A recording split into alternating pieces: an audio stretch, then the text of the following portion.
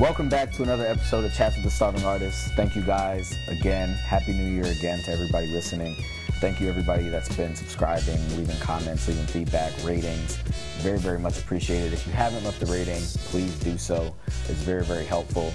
It creates more visibility for the podcast for people that are listening. So just please continue to just give me as much feedback as possible. We got some more exciting dialogue coming, more inspiring dialogue coming with some amazing people up. And today got really dope creative, does some really awesome things, and just really have had the opportunity to watch this person grow.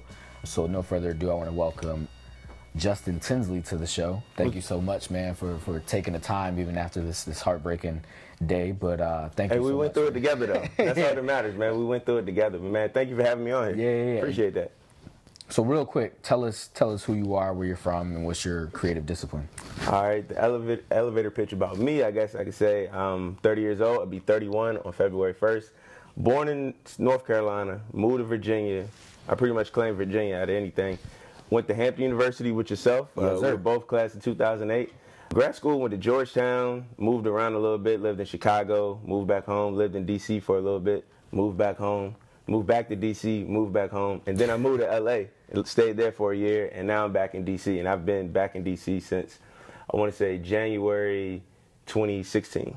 Okay. Yeah. Okay. And that's it as far as like traveling wise goes. Okay. And what would you say your creative discipline is? I mean, I know, but I would have to say writing, journalism, storytelling, right, stuff like that. I think that's interesting that you say that. And even going back just 2 seconds, like I didn't even know you did Chicago and LA. I didn't even know you had those stints. I thought you were here most of the time, especially after grad school. So that's dope to know you were bouncing around. When I first started with ESPN in like January 2015, they presented me with the option. They was like, do you want to move to Bristol, Connecticut or Los Angeles? I'm like, well, that's the easiest question anybody's ever going to ask me in an interview. So, right. Yeah, I lived in LA for about a year, man, and then I moved back over here because once we hired the new editor-in-chief, Kevin Merida, he wanted to decide to be based out of D.C. And I had the choice. I could have stayed in LA. You know, I mean, I could have worked remote, but I knew for what I wanted to do in my career, it's best to be where like the main hub of the site is. And honestly, man, that's been one of the best decisions I ever made. I love LA. I love a lot about LA. But I mean, just this past year has been like, I could say, you know what I mean, knock on wood, because I hope the streak lives on. But this last year has been like the best year of my life. I've been watching from from New York, from afar, and even you saying wanting to not move to Bristol. Bristol's a silo in its own. I used to work on ESPN in my agency days, and I went out to Bristol numerous times from New York City, and that drive in itself, and they always made me drive. So that drive in itself, man, was a nightmare. But I think you touched on something as well, just kind of talking about your creative discipline. You know, you said you're a writer, but I like the kind of the nomenclature and the verbiage that you use is storytelling. Yeah. You know, and I think that's, in my opinion, I think that's lost right now in creativity, just in general, across any creative discipline. If you look at music, you look at film, you look at writing specifically, you look at just art, like fine art and painting and photography. And, you know, people, I think we're in a generation right now where everybody just wants this instant gratification and just kind of want to be popping immediately versus like putting in the work. And even when we look at the artistic disciplines like photography, you know, people are like, hey, I'm a photographer now because I got an iPhone, or I got a D5 or whatever. You know what I mean? But then when you look at, you know, if they're going to put together a body of work, a lot of people still don't know how to tell stories, and I think that's even an interesting angle that you look at yourself as, not even boxing yourself in, but being able to tell stories. I think that's really, really dope. And, you know, going back to Hampton, man, and you always had this, I always knew something was different about you in a good way. You know, not only were you a Cowboys fan, so there was like that sort of gravity towards you, but you always had interesting perspectives, in my opinion, like on music and on sports, and even looking at like, we look at people we grew up watching, like Ahmad Rashad, Stuart Scott, absolutely. You know, and Craig Sager, Craig Sager. He's and with the exception of Craig Sager, these are black people that you know. It's kind of like, dang, because I know that's why I studied journalism. I was like, man, Stuart Scott, I want to be on ESPN. He was everybody's inspiration. Right.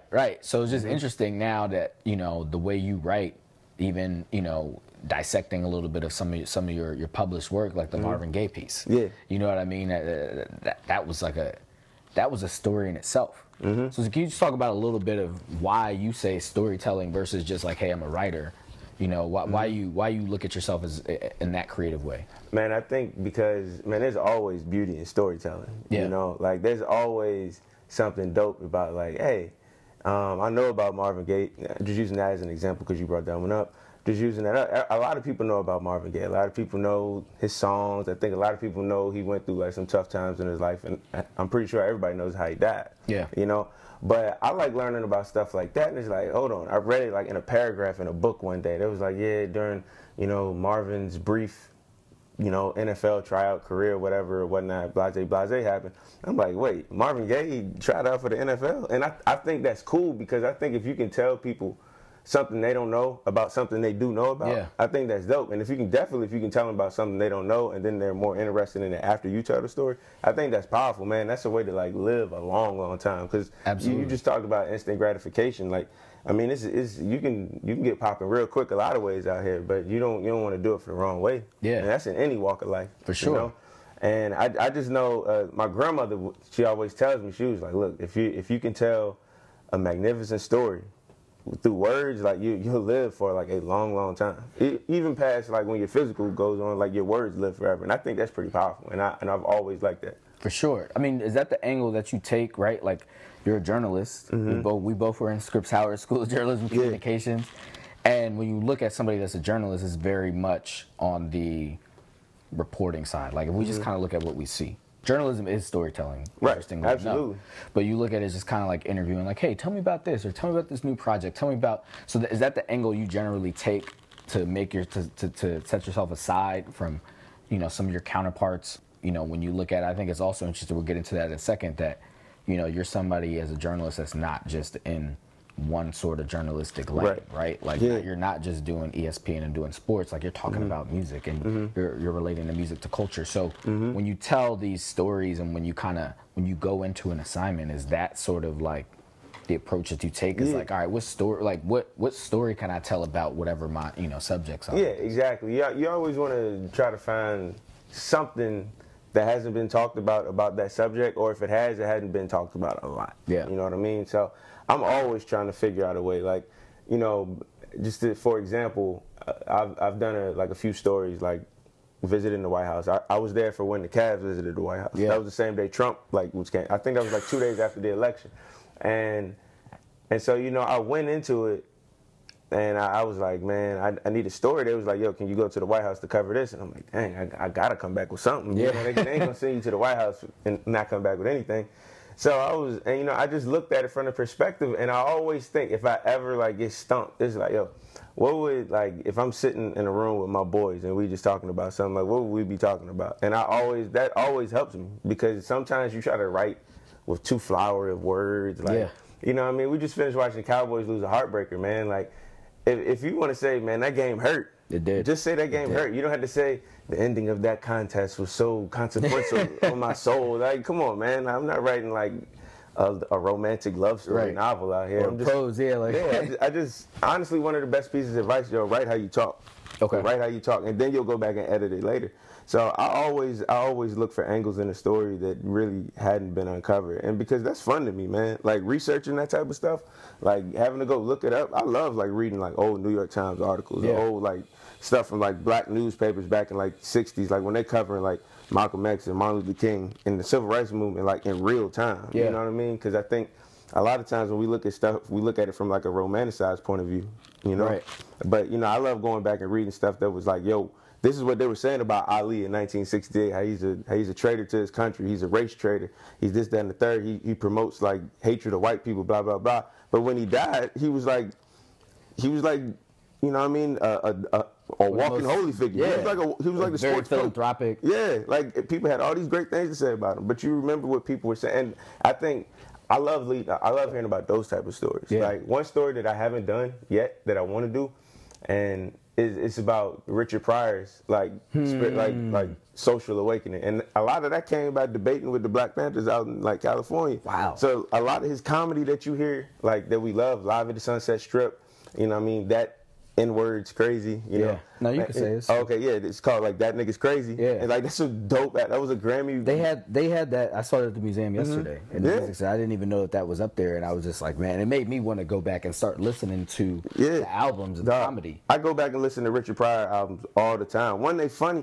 but like they so like educational in a sense, dog. He's talking about like Richard Nixon and Watergate in real time. He's talking about like black people having issues with the police in 1974 and not being able to go out and have a good time or worried about getting stopped and pulled over by the police. Like he's talking about that stuff back then, like 40 years ago. Right. You know, so I think I love hearing about stuff like that because you can put so much of life right now into perspective then. And telling those type of stories, and you know, it's just,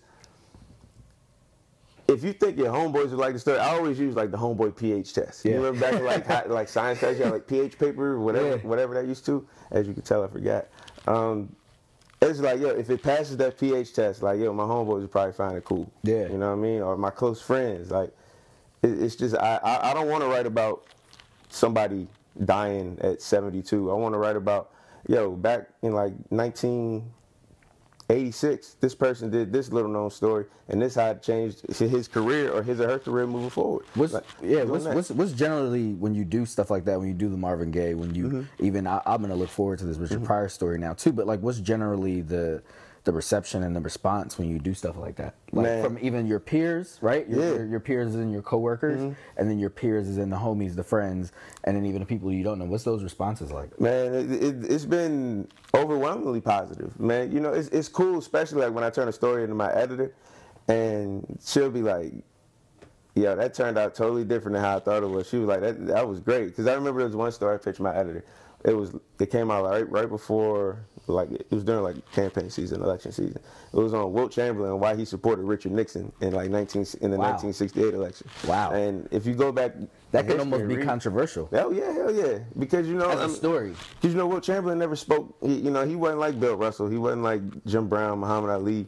You know, he wasn't those type of guys that would always speak out in terms of like racial injustice. He was one of those type of dudes like, man, I'm getting this check from like Chevrolet, you know what I mean? So I got two girls right here waiting for me. Yeah, man, he lived like that Playboy lifestyle. So like he wasn't really involved in politics, but it wasn't until he saw Martin Luther King in his casket where he had like this awakening, like, dog, I gotta like support my people, and like through his mind, he thought Nixon was the candidate. So that was very controversial in that, like 1968. So my editor thought, she was like, man, Wilt Chamberlain, Richard Nixon. Well, I'm gonna trust you on it. Go for it. And I interviewed some historians. I tried to interview people who were close to Wilt, and I put the piece together, and it came out great. Man, I love doing those types. I don't get to do them every time because you got to find the right story to tell. Yeah. But every time I get to do them, man, that was great. I did one recently on like why Donny Hathaway recorded This Christmas and how he wanted it to live longer than he did because he wanted to create like a black holiday anthem. And I interviewed the dude who was like best friends with him at Howard. He helped him record it. You know what I mean? So I love telling backstories like that. I mean, I think if you're telling a story about like a dope topic that, you know what I mean, a lot of people either are aware of or like people love Donny Hathaway. Like, yeah, for sure. If it wasn't me, like my aunts was gonna love that piece. Yeah. You know what I mean? I got a lot of love from my aunts and her friends about that. You know, but I just, man, I think right now at this point in my career, I know it's a dope story and how I can tell it dope. I can't say, you know, I'm taking every dope story because I'm not, because you literally can't tell every story. But yeah, you don't know how it's going to end out. You know what I mean? You can only just kind of know what your idea is and what you hope for. Yeah. I think we grew up in a time of like being where we are, being millennials, right? Like we're kind of like in the middle of the millennials, so we're like middle upper end of the millennial demographic or age bracket, whatever you want to call it. So we come from analog. And we are more technologically savvy than our parents and a couple people, people a little bit older than us. Right. So how did you transition, like, how we used to do things in the past, right, to, like, and I think you kind of, from what I saw, right, like, even some of your writing online, when we came out of college, that's when, in 2008, that's when the real blog, like, the blog boom was happening. You know what I mean? And even like you have like Two Dope Boys, you have all these different music publications that were just starting, and now this is no more. Print is starting to fade away. You know, so knowing that you wanted to go down this path, being a print journalism major, you know what I mean? And like, okay, my work's not going to be published on in print. You know what I mean? It could potentially be published in print, but now there's this new thing. Like, how hard was it to adapt for you? Was it hard at all? I mean, because I feel like we were kind of there, so it's pretty. We were easy. there when like newspapers they weren't like the last leg, but they were still around. I think I kind of just knew, man, like, you know, online is going to be where it's at. Yeah. You know, like more and more people, like, you know, the iPhone was out at that point. So you're starting to see like, yo, I can really like surf the internet on my phone. I can read stuff on my phone. Like people, I kind of saw like that's where the trend was going. But to be honest with you, man, I didn't really start taking like writing seriously like that, like after school until maybe about, it was that summer, but I didn't really take it serious till like the summer of 2008. And you had mentioned, you know, places like, and I'd been a big fan of Two Dope Boys, On Smash. You heard that new, you know, Miss Info. They used to have all the songs. You know what I mean? That's how I used to get all my music back at when we were in Hampton and make all those mixtapes and stuff. I used to be on them joints heavy, and I was. The next thing you know, you writing for some of them. Yeah. And I was like, damn, well, I saw what they were doing. They had kind of like cornered the market in terms of like getting exclusives. You know what I mean? And I was like, man, I'm not going to be able to get like a Lil Wayne record before them or Beyonce record before them. You know, so I was like, what can I do? I was like, well, I'll take the songs they post and I'll just write about them. Like, why I think the song is dope. You know what I mean? Who produced it? You know what I mean? Highlight some like dope lyrics, I think, and like what those lyrics actually mean outside of the scope of just music. Right. You know what I mean? Like, that was like, all right, I can do that. And, you know, people responded to it. They was like, yo, man, I got the song. It used to be, I got the song from here, but I came to your site to read about it. You know what I mean? So that's when I knew I had found a niche like that. And shoot, man, once I got on with Karen Civil and once I got on with the smoking section in like 2009, I was like, man, I'm going to just go for it. And like, you know what I mean? I like it. I'm building a nice little audience. And it's fun. If nothing else, man, it's therapeutic. Like, you know, you remember back then, man, the economy was just like terrible, dog. Like, you were blessed if you were able to just come out with something. If you had a good job back in like 2009, 2010, like that was a blessing, man. I went to grad school to escape the workforce because I couldn't find nothing I wanted. That's smart. That's smart. You know, I went there. I mean, I was only there for a year, and then after that, I was just like, yo, by 2010, I was just like, I'm going balls to the wall with this. I'm gonna just keep writing, and I wasn't even getting paid at that point. Yeah, what was in that time, right? Like 2008, 2009, you couldn't really find nothing you wanted job-wise. You go to grad school, and I think looking at people that are writers, freelance writers that, you know, write for a bunch of different publications, if they aren't a regular sort of staff contributor, you know, the game is to, you know, be able to contribute in other places, right? So for you, being in that sort of freelance world, like I freelanced before as a producer, so you know, I get paid off of a day rate versus like number of words or lines per story or whatever the case may be. Like, what was financially, like what was the craziest thing you faced, right? Because, you know, you're not 18, so it's not like, all right, cool, I can get this $200 and be good. And, you know, if you can make that stretch, I know how to make that money stretch, but you know, it gets challenging not being able to have something sort of legitimate. And as an entrepreneur, I know that on a day-to-day basis of like, dang, I'm not getting paid on the 1st or the 15th. So I got to hustle my ass off to get this next bag or get this check. You know what I mean? And get this thing popping off. You know, so what in that time frame when you're in school, you start to write for Smoking Section, Karen Civil, you know, what were you kind of thinking and financially where you wanted to be, and then as far as like having these different publications that you're contributing to, you know, what was kind of the toughest part that you've kind of faced and trying to figure that out? I mean, the toughest part is really because everybody, like, we're all different people in the scope of like the world. Like, we're all different people, but we all, for the most part, we experience like the same emotions. You know, you get angry, you happy, you sad. Sometimes you're scared. And this shit was plenty of times, dog, especially during my 20s where I was scared as shit. I was like, damn, man, I ain't got the job I want. This is not really working. Like, the writing thing's going all right, but I don't know if it's really gonna work. And then sometimes, dog, you have like those like come to God moments where you hit that fork in the road and like, damn, man, like this ain't really going the way I wanted to. I should just buckle down over here and just, you know what I mean, just tough through it. And then you go to the left, and it's like, man, just keep going. You never know when it's gonna pay off.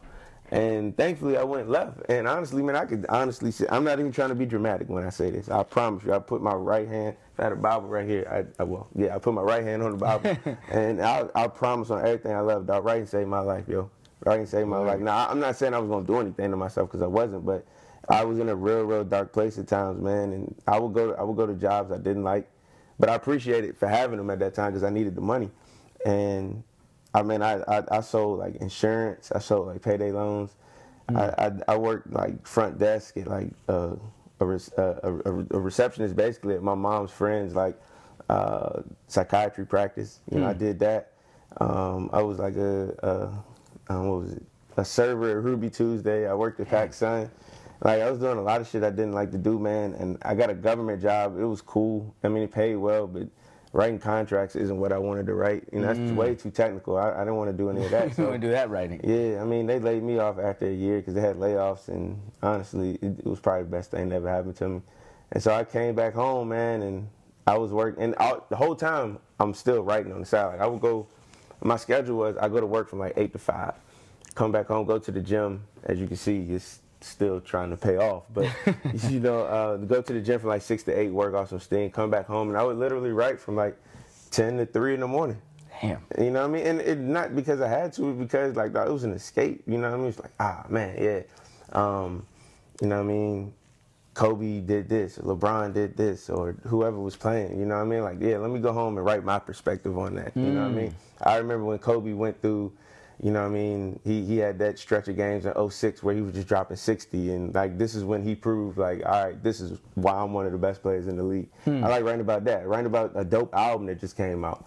And that was cool. And after a while, man, you start to see yourself improve. It was like, damn, like, you know what I mean? That was all right. I'm getting better. And more opportunities just started becoming available. But they were still freelance. You know what I mean? Think about freelance.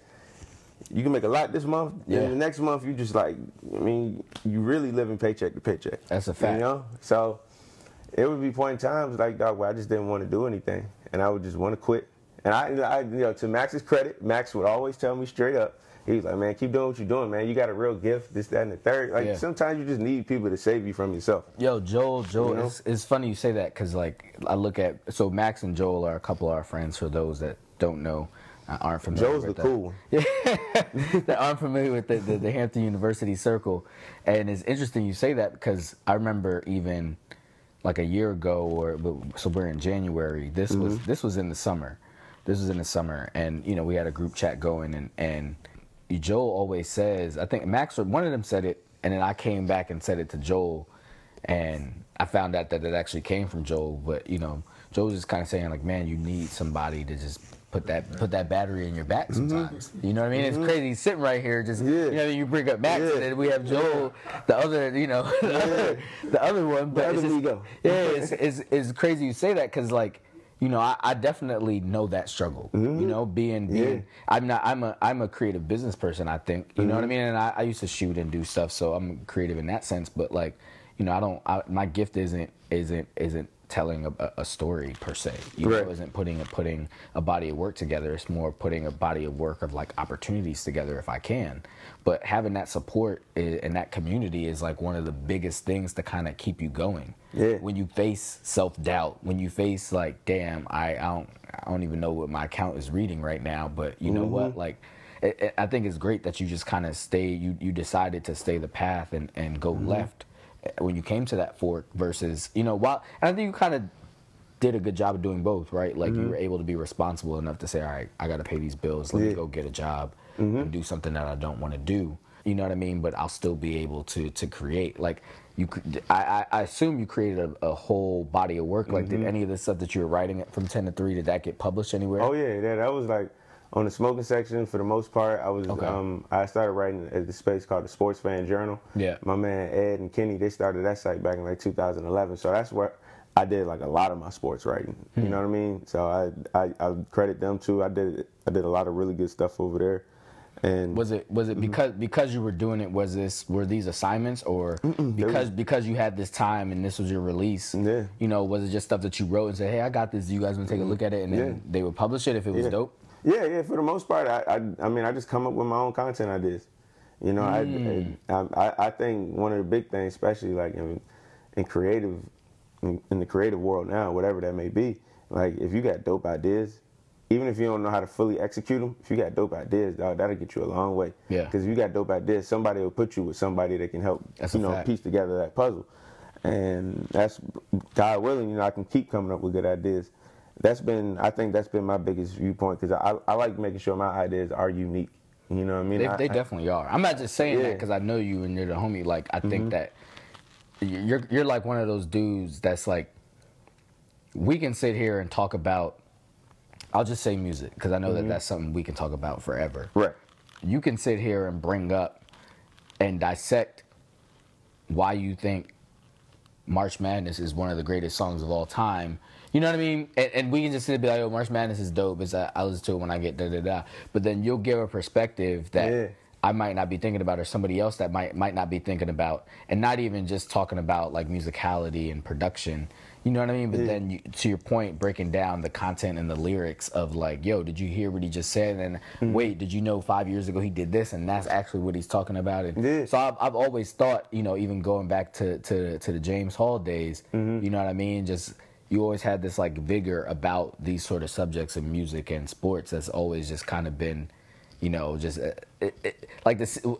When you smile, when you, like, write it, because I've never not seen you smile. This is also crazy. I've never not really seen you smiling. Yeah. Even just now, like, in this thing, like, I wasn't really looking at you too crazy, but I've never really not seen you smiling. So, just, you always had this vigor to you about your shit, and I respected that. You know what I mean? And you always was just kind of like, and I feel like that kind of that transcends through your work that you create. Man, yeah, and you had just mentioned Stuart Scott earlier, dog. He a big reason for that. Like, Stu Scott he could talk about sports, but he would make them joints sound like cool as hell.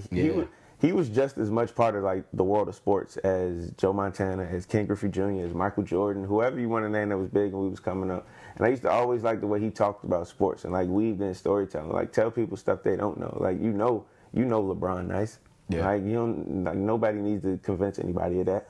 But, like, tell me something about, like, LeBron I didn't know. Maybe something like that, something he learned in Miami that's helping him in Cleveland now. Yeah. Or, tell a unique story like that. Don't just tell, like, a box score story. Right. You know what I mean? Like, such and such had this.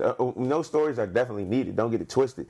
I just, I'm more of a fan of what's the story beyond the ripple. You know what I mean? You throw a rock in the ocean, it's going to make a big splash. But I want to tell the stories that's, like, rippling on the outside. Yeah, twofold sort of thing that I just want to think about, right? Like, so you mentioned Stuart Scott. I imagine that was one of your inspirations as far as looking at a journalist, right? But then looking at people that were not on the journalistic side of it, whether it be athletes, whether it be musicians, artists, right? So who were your inspirations? Like, who were your journalistic inspirations that you kind of grew up watching or that you grew up reading? And then in the fields of music, sports, and culture, like, who were the people that you were inspired by that kind of have kept you saying, like, yo, like, you know what I mean? That kind of put you down your path that you're on. Ooh, like, all right. In journalism, obviously, like we said Stu Scott, he was great. But, he was like a TV journalist. Yeah. I never wanted to really do. I'd be lying. I think every kid wanted to be a sports center anchor at some point. Right. I wanted to, and if the opportunity ever came, I would definitely take advantage of it. But in terms of, like, writing, Kevin Powell was big. Kevin Powell used to do a lot of stuff in Vibe. He told a lot of, like, the East Coast, West Coast stuff back in the day. Like, I got a picture of the Rolling Stone joint right there. He signed it. Wow. Where it came out like a month after Pac died, and he basically wrote Pac's eulogy. And like, that joint, that was one of the more powerful pieces of my life. So he was big. Honestly, like, my editor, Danielle Smith, she was a big inspiration of mine. Who else, man? They weren't music or sports, but, like, obviously, James Baldwin, Alex Haley. I think the autobiography of Malcolm X is, like, the greatest book ever written. Yeah. I go back and read it, like, every 4 years because I think I learn something new from it every time I read it. Yeah. So, people like that, people that can tell, like, really, really deep, powerful, rich stories. I'm trying to think. Arsenio Hall was a big inspiration for me because he was, like, the first late night TV host to really embrace hip hop. And he told, like, that's an interesting perspective. Never really think about it, but it's like, in his first run, man, he does not get the credit he deserves, dog. Like, he used to have everybody on that joint. Pop, Jordan, Magic Johnson. Like if you was black and you was popping in the like early '90s, you was on that joint. Martin Lawrence, a fact, yeah. You know, everybody was on. So I was a big fan of him. And I know like a lot of just random info, dog. I don't know why I do, but it's just watching sports over the years. And it'd be like Matt Pinfield. You remember that? Remember that guy from MTV?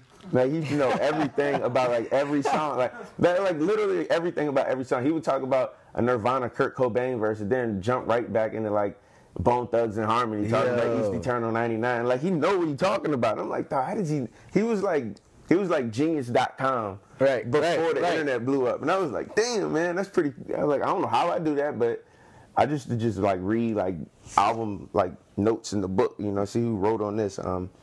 You know, and then I wish that still existed. Yeah, me too. I do too. But you know, just stuff like that, man. And in sports, who inspired me? Obviously, I mean, if you grew up in the '90s, Jordan was a big one. He was a big one. You know, I was a big Cowboys fan, so like I was a big Michael Irvin, Troy Aikman, Emmitt Smith fan. Ken Griffey Jr. most definitely. Hey, you know who else? You know what else I wanted to do? It was like, I guess in my eyes they were like journalists, but they were like cool, like young and hip. Like you remember Bill Bellamy, Dan Cortez from MTV? I don't remember Bill Bellamy on MTV though. Yeah, he was on there. Dang. Yeah. You remember they used to have like the Rock and Jock basketball games? Oh yeah. I used to always want to play in that. I used to always want to play in it. So I remember like you still got time. You might, you know what I mean? Yeah, they need to bring it. If they bring it back, I would do it. But you know, it's just stuff like that. And so you know what I mean? If we writing something on like MTV celebrating this 30th anniversary or something like that. Yeah. Nah, then I'd be like, yo, man, let me do like an oral history of Rock and Jock basketball. Yeah. You know what I mean? Because one, I like picking stuff that I know is gonna like fuck with people like emotionally in some sense. Yeah. Like that. Not like it, but it's always great if you can tap into emotions. Yeah. Because it stays with you longer. And yeah, and that creates an experience. Mm-hmm. Exactly. You always want to create an experience. Always. So, yeah, I mean that's just me, man. I just try to remember certain like core principles, man. Like, is it emotional? And are people gonna feel it in the same way I'm feeling it?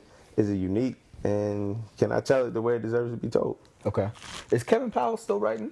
Mm-hmm. Okay. Because he actually goes to my church up in Harlem. So oh, for real? From time to time. Yeah. And I know he's very much involved in a lot of philanthropic work and sort of community organizing work. Yeah. So I didn't know that if he was still writing or not. He's done some stuff for the Undefeated. I know he just published something on Cam Newton not too long ago, I think, for Huffington Post. Like, yeah, so he's still around. He does like a lot of activist work too, though. Yeah. You know, so he's always on the road. A whole lot. He was definitely. I had a chance to meet him out in L.A. We got a chance to really, really kick it, man. I told him straight up. I was like, man, you one of the biggest inspirations to me in my life, man, because he was young. He was like 22, 23, and, you know what I mean, The Source sent him out to cover some rapper from the Bay named Tupac Shakur. Yeah. You know what I mean? And that's how they became real tight. And, you know, so he would tell me, you know, deep stories about what went on in the 90s and, you know what I mean, how journalism saved him. And I draw inspiration from a lot of that because I want one day my name to be mentioned like with Kevin Powell's name. Yeah. I want that, you know.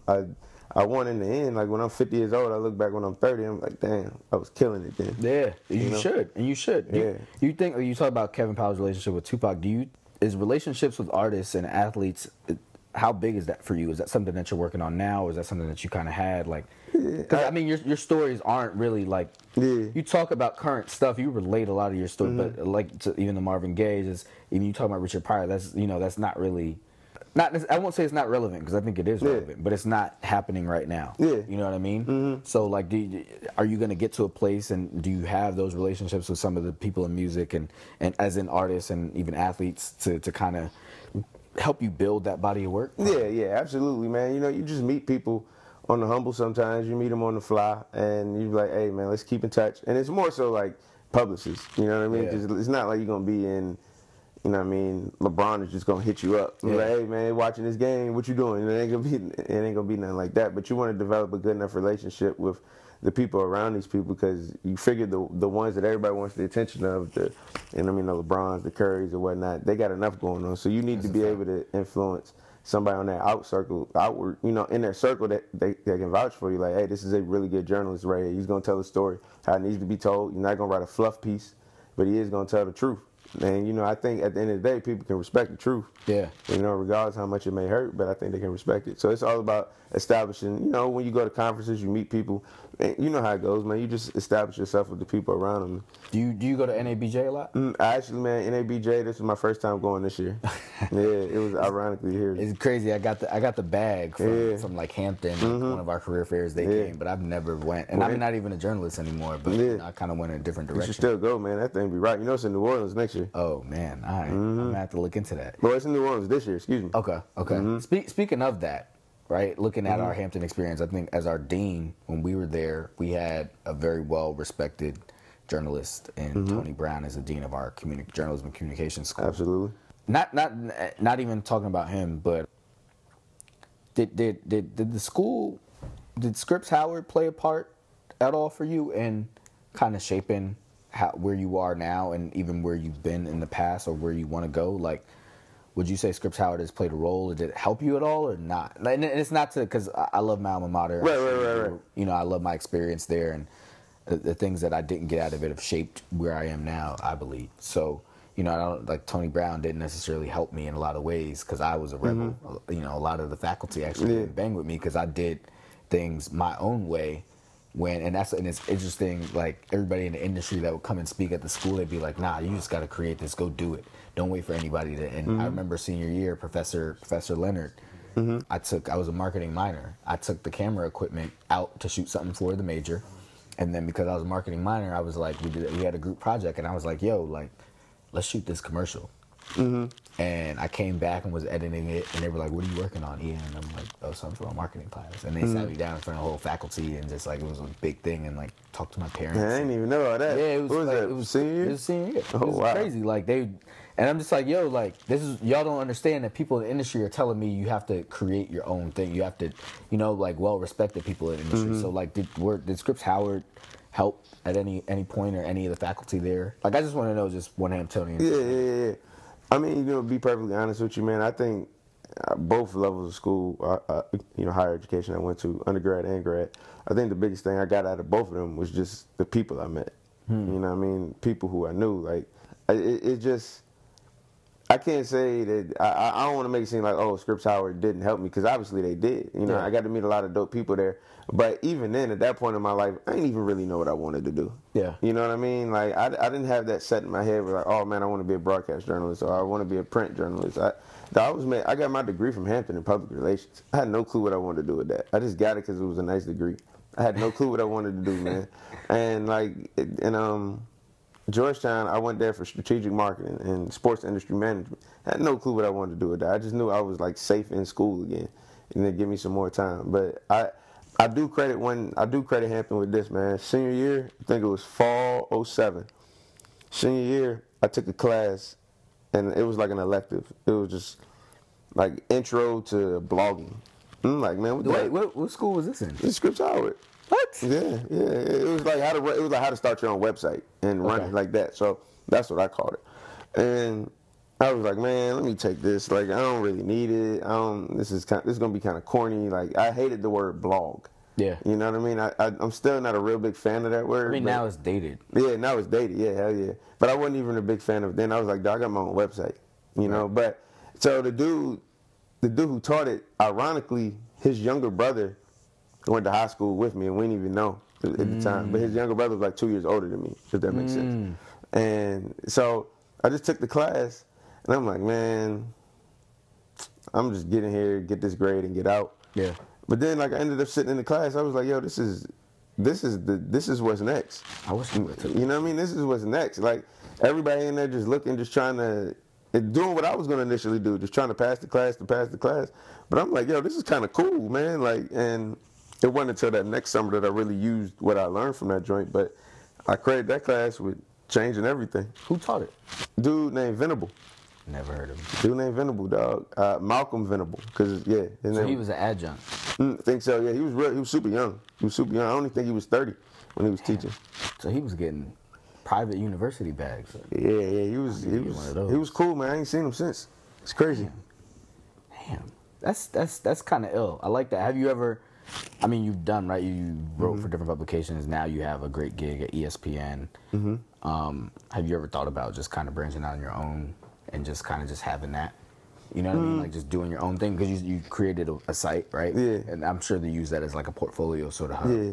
I mean, I've thought about it. I mean, look, if you asked me what my goals were when I turned 30 when I was 25, there would have been one thing. Now that I'm 30, you know, I'm pleased where I am, but I still got places I want to go and things I want to do. Yeah. You know what I mean? And one day, man, I want to be like an international, like, feature writer, right? Or whatever the case, you know what I mean? An international, like, investigative journalist, dog, where I just, like, travel the world and tell, like, dope stories. Yeah. You know what I mean?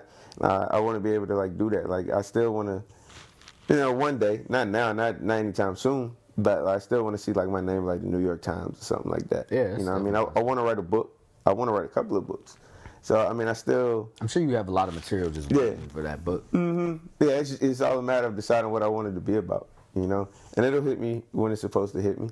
But, nah, man, like, it was that one class. Changed everything. How much, I have to ask this question. I can relate to it a little bit, but how much of a fulfillment and a dream is it working for fucking ESPN? Man, it's the craziest shit ever happened in my life, dog. Like, I never, how I got the joint is crazy. I was working in Richmond at the time. I was working at the Housing Authority, the Richmond Redevelopment Housing Authority. Okay. And I credit that job, it wasn't my favorite job in the world, but I credit that job with giving me so much perspective, dog, on everything in life in terms of just shit I write about. You know what I mean? Because I'm working in like a public housing project, like, and I have to go to like visit like 4 or 5 or 6 of them a couple of times a week. Like on some sociology, like a social worker. Like I'm doing like public relations for them, but they will always have like events where, you know, they try to get people from the community engaged and sign up for stuff. So I would always go after that, and like it put a lot of stuff in perspective for me. And how I got the job was I was working at the time, but I came back to homecoming in 2014. I came back to homecoming. You remember that's when they used to have a day party in the student center. Oh, in the student center, and they had it out by 5. Yeah, I remember. It used to be rocking in that joint. Yeah. It used to be rocking. So I'll give you the elevator pitch of this, but we at the joint, and I step aside to send a text off, and one of my frat brothers comes up to me, dude named Fred Davis. He crossed in 03. And he came up to me. He was like, "Tens, man, I enjoy your writing, and I want to, you know, what I mean, I want to introduce you to somebody working at ESPN. If that's cool." I'm like, "Hell yeah, you can introduce me to somebody working." But at the time, you thinking, "Man, this ain't true, man. Everybody here drunk, you know what I mean? Everybody knows somebody when they get drunk." So I'm like, "All right." So he didn't do it that day, but like something when I got to work that Monday, man, something was like, "Yo, let me reach out to Fred, see what he can do." I reached out to Fred. 5 minutes later, he was like, "Yeah, my fault, bro. Here it is. Her name is Kalila." And I credit Kalila with so much. And she was working for Mike Wilbon at the time. And so she is like the master networker, dog. Like, she is such a brilliant like business mind, and she knows how to talk and meet people. So send her an email, and she's like, "All right, do me a favor. I need you to send me like 10 or 12 of your best pieces, whatever you think they are. I'm gonna shop them around, and I can't guarantee you anything." I'm like, yo, at this point, even if she doesn't get me anything, this is farther than I've ever gotten in ESPN, because you try to apply for a job online and you never hear anything back. Never. It's like you're throwing your resume into like a black hole. Yeah. And so I'm like, all right, whatever, dog. So I closed my door in my office and spent like the next 30 minutes just looking up stuff. And I sent it to her, and she was like, "Damn, that was pretty quick. All right, cool." She was like, "All right, I'm going to send this stuff around, and I can't guarantee you anything, but we'll see." I was like, "Bet." So we kept in contact over like the next 2 weeks or so. I'm coming back up to Alexandria for a wedding. I'm riding with my homeboy Justin and his wife, and we going to a wedding of a high school classmate, man, because he's getting married up here in Alexandria. And I get a phone call from a 202 number, and it's Kalila, and she was like, "Hey, what you doing tonight?" I'm like, I'm going to a wedding, but I'm staying like up here tonight. What's up?" She was like, "All right, well, make yourself free at like 8 o'clock." And I'm like, "What's going on?" I was like, "Yo, somebody at ESPN want to talk to you." I'm like, Get the fuck out of here, man. Like, get the hell out of here. Don't nobody want to talk to me." She was like, "Nah, go to the wedding, have fun. Don't drink too much, but like, go ahead." So they called me, and it was matter of fact, yeah, they called me and we spoke, we spoke on the phone for probably about an hour, just talking about stuff. You know what I mean? It was the dude. It was Jason Whitlock, the dude who was originally going to run the Undefeated. He's with Fox Sports 1 now, and you know, he was starting the site, which became known as the Undefeated later. But you know, he was still like in charge of it. You know what I mean? I met him, had a couple of interviews. I met him in November 2014. Dog, I'm literally moving to LA January 2015. Damn. So the whole point of it is, like, you work for years, you do all these jobs for years that you don't like, you start questioning yourself, and like, man, ain't nothing gonna shake, ain't nothing gonna work. That you get told no like 99 straight times, and on that 99th no, it's like getting hit with like an uppercut in like the 13th round of like a prize fight. Like, you stumbling back, like, man, I could just go down and end this joint and just go on about the rest of my life, or I could get up and just finish the fight. You ain't got to win it. Yeah. You got to finish just it. Just finish it. And so I did that. Dog, I waited for years for that to happen. And my mom telling me all the time, like, yo, just like chill, like everything gonna work out, everything gonna work out. My grandma telling me the same thing. And I'm like, all right, Justin. All right. Keep you calm. And that was it, dog. They asked me. It happened from homecoming 2014, and literally like a day after Stuart Scott died, that's when I got on the plane to go to LA. Damn. Yeah, it happened like that. In the blink of an eye. So is it you just staying mentally strong, keeping faith, having that support system? Those are the things that kind of got you through. Yeah, it had to, man. Like, you gotta have a strong support system in whatever you do, or you're gonna break. Like, a person is only so strong. Yeah. You know what I mean? A person only takes so much. Even the most strong-willed person, before they break down. That's dope. That's dope to know that you had your mom there, because I think a lot of times, like, a lot of parents could be in a position to be like, no, you need to go do this, you need to go do that. She was never like that. She would always ask me, like, what am I doing in terms of that? And she would tell me, I need you to get a job, but she was never like, stop writing. She was like, yo, keep writing. Yeah. Keep doing what you're doing, because that's the only thing that's, not the only thing, but, you know, that's what's making you happy. Yeah. So, yeah.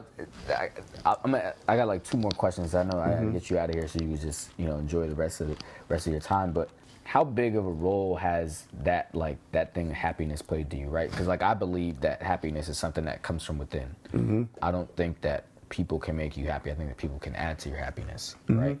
So how big has, like, you knowing that this is what you want to do, this is the path that you want to go down, even coming home late at night from working odd jobs and stuff that you don't want to do, and working from 10 to 3, you know, to put in the work, and that's kind of like your outlet. You know, how big of a role has that just played as just part of, like, the journey and the process? Because I think, you know, we call this Chats with the Starving Artist. I named my company the Starving Artist Initiative. And the Starving Artist is a metaphor. So, yeah, while you could be a writer that's starving to, you know, hey, I need to get this gig just so I can pay my bills, or I need to get this gig so I can go get something to eat or do whatever. Or you could be somebody that's a creative that's starving, you know, working 9 to 5 and starving to get out of your 9 to 5 to create full time, or starving for resources, you know what I mean, or starving for exposure. Like, it's a metaphor for a bunch of different things. So it looks like, you know, you found your happiness and your outlet. How much of a part was like that to the journey? Man, it's just always remembering, like, being in that little gray area, fog of your life where you're really still trying to figure out what you want to do. Like, you remember, I know that I don't really quote Meek Mill like too often. You know, Nobody should. I don't really quote him too often, but no, he had like the realest line ever, dog. On the intro. That's probably one of his. Yeah, I mean, that's his best song. Yeah. You know, that's what he's gonna always be remembered for. And that's a dope song to be remembered for, to be honest with you. But like, when that joint hit in the club, it's dog. Yeah, that's one of the all-time great club records. But it's the first lines of the song where he was like, I used to pray for times like this, to rhyme like this. Like, that shit, man, that is so real, man. Because there'll be times where you just want to give up. You just be like, man, this ain't even worth it. And then there'll be times where it's just like, man, you praying and you don't even recognize you praying at that point. You like, yo, man, you just give me like one shot. Just give me like one opportunity. Like Eminem in 8 Mile. Like, yeah, just give me my one shot, my one opportunity. If you give me this one opportunity, I promise you on everything I love, I will not drop the ball. I will bust my ass if I can get through the door. And that's how I treated it, man. And I still treat it like that, dog. I'm still paranoid that I can lose my job any day. Yeah. And honestly, this is the best job I've ever had in my life. Word. I love it to death, man. And so that's what, that's why I want to work hard, because it's like 400 of me's behind me just waiting to take my spot. That's a fact. And I don't want to go back to what I was doing before. Not saying that I came from like this incredibly tough place or anything, but it was tough mentally. And I think that's the worst type of pain we inflict on ourselves. Like, you start putting expectations on yourself that, that may not even be reasonable at that point in your life, and you start to stress yourself out. And so now you realize that now I got this job that I wanted. Now I get to write about anything that I want. Like, what I mean? And they trusted me to tell these type of stories. They send me places, what I mean? They got like dope writers on staff, and they trust me with like, some good stuff, man. I take that very, very high. These like editors got like 20, 30 years in the game, and they seen a lot of writers come through. Awards now. Yeah, they was like, they sent me to like the damn conventions this year. Like, covered like Republican and Democratic joints. Like, at first I was scared, not scared. At first I was apprehensive, and because it was like, man, I ain't never really covered like politics before, and the editor pulled me aside, Steve Reese, and he was like, look, man, like, I ain't asking you to go out there and tell me like Trump's like numbers amongst like the black community or how women feel about Trump. This is before the whole tape thing. Yeah. You know what I mean? They still didn't like him for whatever reason, but, well, for a lot of reasons. You know what I mean? And so I was like, man, I don't know what stories to tell about Donald Trump. Ones that I want published, because I could write a lot of things about him. But they was like, nah, man, we want you to go tell the story of like what it's like being there. She was like, I don't care nothing about politics. Like, the way you add like a real life perspective on your stories, that's what we want you to do. You got to humanize. You got to like put this stuff in like words that when people come back and read it like 10, 15 years from now, what was it like going through that election season between Clinton and Trump? Like, people gonna want to know what that's like. Yeah. And they was like, no, we want you to add that real flavor. You got boots on the ground. Like, if you were at the protests in Cleveland and you saw like, white nationalists strapped with rifles around their chest because Ohio is an open carry state, and talk about the juxtaposition of that being the same state where Tamir Rice got killed for having a gun out, the same way they had a gun out, but whatever that, we can go down that road another time. Yeah. But they was like, no, we want you to tell like the human side of this story. I was like, word, I can do that. And you know what I mean? So I love doing it. They got me doing it now. Like, I had to go to the Al Sharpton march yesterday, and I had no clue what the story was going to be going to that march, man. I was like, man, I ain't going to be able to get Sharpton because everybody else over there. So I just participated in the march. You know what I mean? They marched from the monument to the MLK Memorial, or around there, like West Potomac Park. And I just found some people in the march. They was from New York City. They was protesting against the housing authority up there in the city because they said they're about to shut down a lot of public housing projects, and they're going to like make them private housing now. So all those people that live in the hood right now, they're going to get uprooted. And a lot of those people scared, man. Yeah. You know about it. So, and a lot of those people scared. Like, they could be homeless any day now.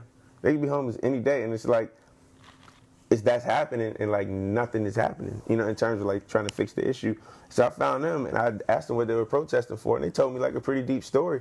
And obviously I got to ask them about Trump. You know what I mean? And all of them said the same thing, man. They weren't like big fans of him, but they was like, dog, when you put like Democrat, and they broke it down to me. They said something really, really powerful to me, man. And I always knew it, but to hear it in the way she said it, and I can't, I can't mimic it because it was just way too powerful. She was just like, look, I'm poor.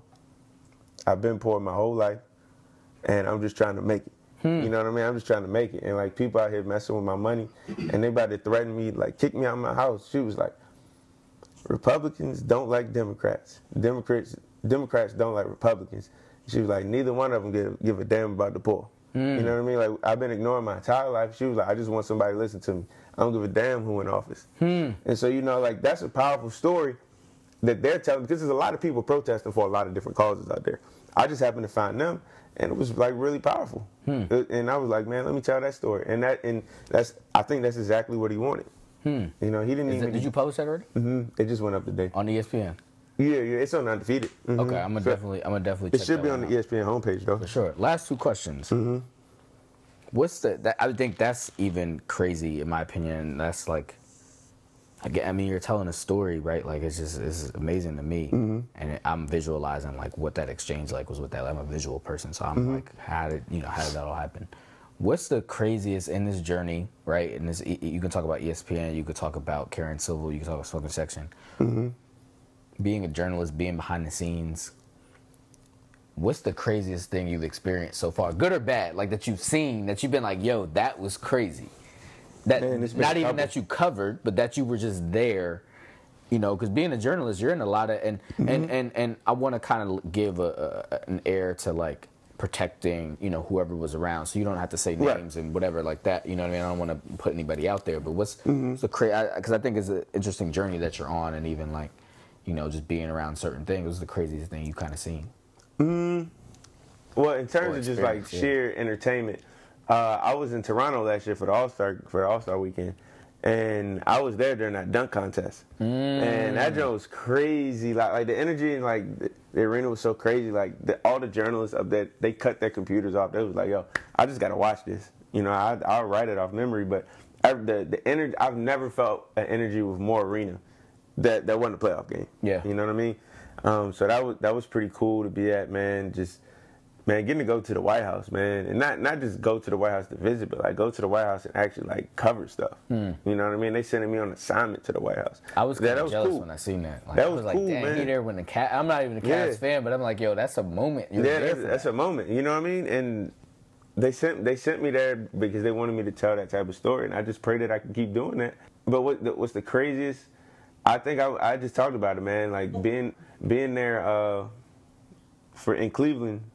A month after the Cavs won the NBA Finals for the Republican National Convention. Like that really opened my eyes to a lot, man. Just seeing the things that you saw out there, and you know, that was when it really, really hit me. That was like, yo, man, November is pretty big. That was when it really hit me. Like, dog, he could literally become the president of the United States. Now he is. And then now he is, man. Just seeing people out there with guns, like openly, like just putting bullets in their guns, man. Because you can do that if you have it licensed. That's wild. Man, seeing that, man, and going to like the inner city over there and being able to tell their story. They were saying the same thing the people from New York were saying. It was just telling those type of stories that really don't get on the news too often, man. You know, we hear about the main subjects in the news, but like, what about the people who just, you know, wake up every morning just trying to earn an honest buck? You know, how's life changing for them right now? We know how life changing for like celebrities and all that, but it's people like you and me that got like stories that deserve to be told, man. And everybody got a story. Everybody got a dope story too. And I like that you keep it as a narrative. That's dope. That's dope. That's the best way to tell a story. To be honest, like I think you're the first writer that's on the podcast, but like just listening to this journey and just your approach to stuff is like inspiring to me and has me rethinking how I'm doing a lot of just different things. I'm not pursuing. It's crazy. Like I studied journalism and marketing. I went in the ad industry. I was a producer, producing commercials. Right. And I never was like, I'm not really going to utilize my degree, and then I'm doing this podcast, but it's not. I'm not being a journal. Like I'm just really. I don't know. It's weird. It's weird. It's coming full circle, but I think your lane of storytelling is dope. Last question. I asked everybody this, but what does it mean to you to be a creative? Man, like freedom.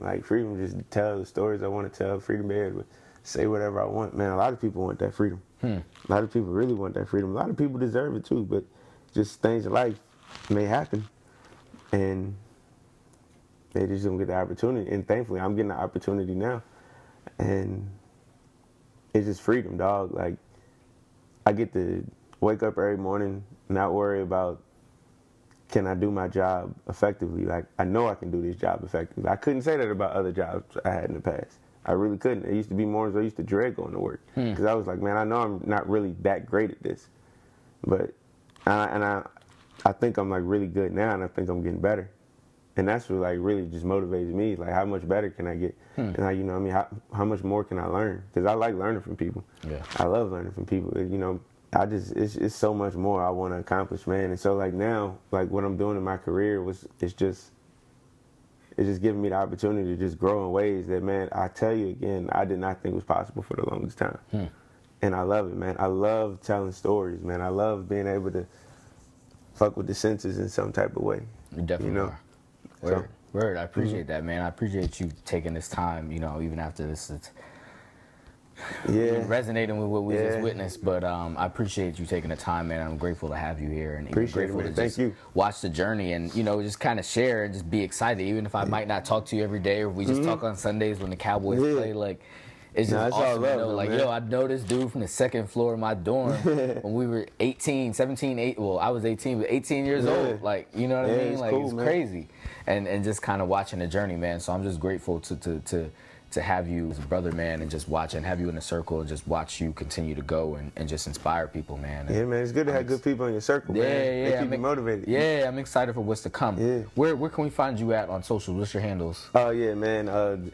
Twitter at Justin Tinsley, Instagram at Justin Tinsley, and I don't really know how you find people on Facebook, but if you type my name in, you'll see me on there. Word. And yeah. what actually is your title at ESPN? I don't like titles. I think it boxes people in. That's why I asked, what does it mean to you be the creative? What's your creative discipline versus like what's your title? Because like who really cares? But so that people know, it gives a little structure to your responsibilities. Officially, it's like staff writer, but it's more so like a sports and culture like reporter. Definitely. You know what I mean? Because that's what I really focus on. That actually fits. Without placing you in the box, like that's a perfect box that somebody could put you in. Absolutely. Perfect. Well, thank you again, brother. At Justin Tinsley on Instagram, Twitter. I'll have that in the show notes. And if you want to hit Justin up, you want to hit me up, don't hesitate to reach out. If you need some help creatively with something, definitely shoot me an email. ian@end.co. I'll have that in the show notes as well. And again, stay tuned for a lot more dope interviews and episodes coming with more dope creatives here in 2017. And again, thanks to Justin, man. I really, really appreciate it. And thank you for having me on. That's to come. If you guys haven't read any of his articles or any of his stories, be sure to check them out. Go on ESPN. I'm sure if you just type in Justin Tinsley, all his stuff will come up. So that's an easy way to find it. And the Marvin Gaye story is really, really good. I mean, everything is really, really good, and that's not a bias. That's just a fact. So go read the Marvin Gaye story too. Yeah. Word. Read the marijuana story too, man. Yeah, all of them, And give your feedback in the show notes. Write some comments. Let us know what you think, man. Definitely appreciate it. And until next time, we'll see you guys later.